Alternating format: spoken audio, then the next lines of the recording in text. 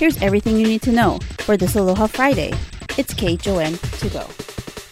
With KHON2 weather, Chevy Chevalier. Oh, looking good on this Veterans Day. Looking good for the forecast. Partly cloudy skies, a few more clouds this morning, and maybe a couple of sprinkles, if you will. Breezy winds today, tomorrow, even into Sunday. Your earthquake update, we're just looking at, it went back to that average of about 45, which we've seen for a while. It did go down a little bit Tuesday morning into Wednesday morning, but it's back up to 44 yesterday. So everything's still the same, heightened state of unrest, no eruption imminent. But I think the most important information out of this, if you Google this, Mauna Loa USGS update, you'll get the report that I see every morning. It comes out at around 9:30.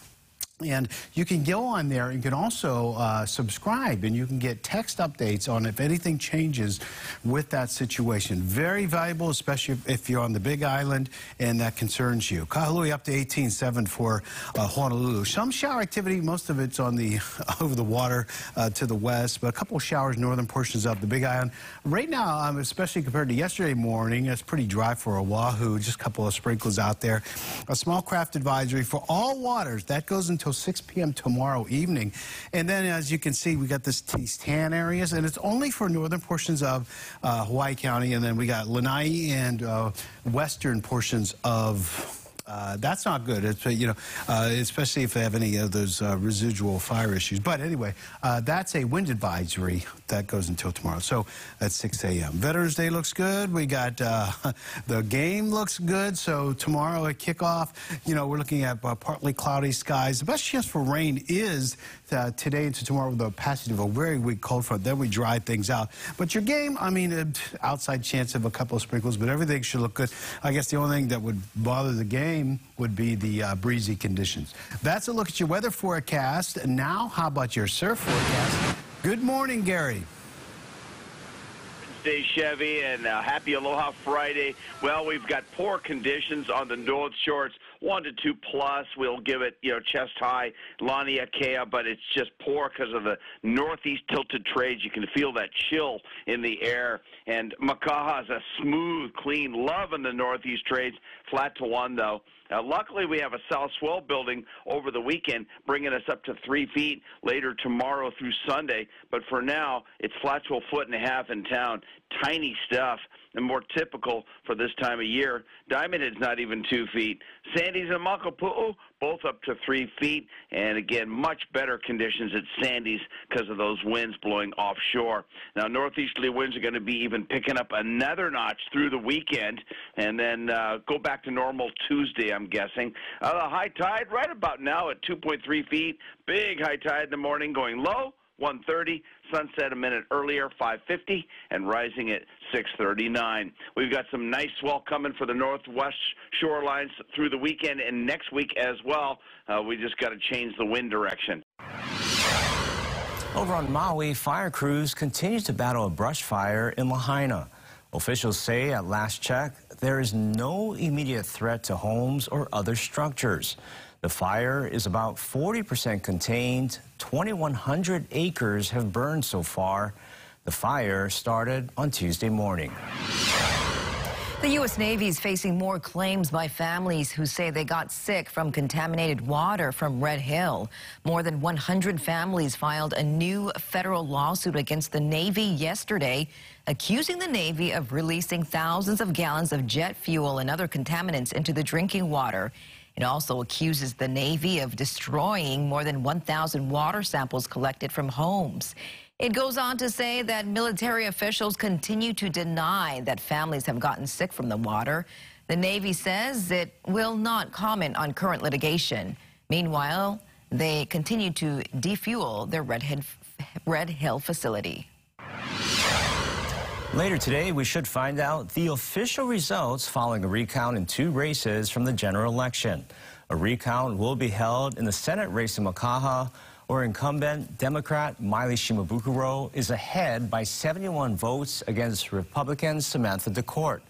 There will also be a recount in the Kauai council member race, in which Billy DaCosta was ahead of Ross Kagawa by 158 votes. The deadline to announce the results of the recount is today. Other close races that are now final include House Republican Diamond Garcia beating out Democrat incumbent Sharon Har to represent Kapolei. And in Moanalua, Democrat Michael Ayu won against Republican Garner Shimuzu.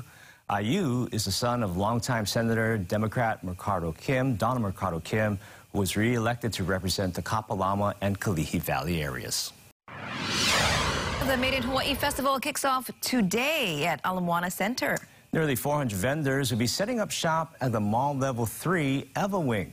Now you can buy a 2-hour timed entry pass for $13 or all-day access pass for $35. Tickets can be bought online at madeinhawaiifestival.com. The festival runs through Sunday. And later today, city and state officials will be gathering at Punch Bowl Cemetery to honor our veterans. Dallas Santaveros joins us now live from the area with more on what's going on later today. Dallas, good morning. Good morning, Christina and Ross. And there's already a line of cars actually right outside the gates of the National Memorial Cemetery of the Pacific. So you could just tell that it's already going to be busy leading up to it. That's happening at around 10:30 this morning.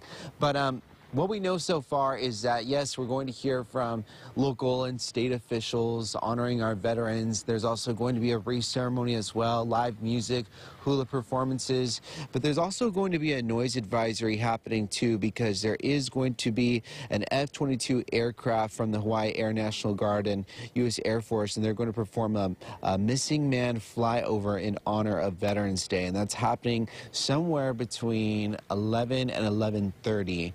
So far, that's the latest update when it comes to that noise advisory. So for any residents out here or any businesses, if you hear something loud, it's just part of the ceremony. But we'll have live interviews with the representative from today's ceremony joining us in about 30 minutes. But if you want some more details on Veterans Day happening here at the National Memorial Cemetery of the Pacific and also across the state, a lot going on this weekend, you can visit our website at kh12.com. And a heads up for drivers, the 76th Wahiawa Lions Club Veterans Day Parade will be making its way along California Avenue this morning. The event kicks off at 10 a.m.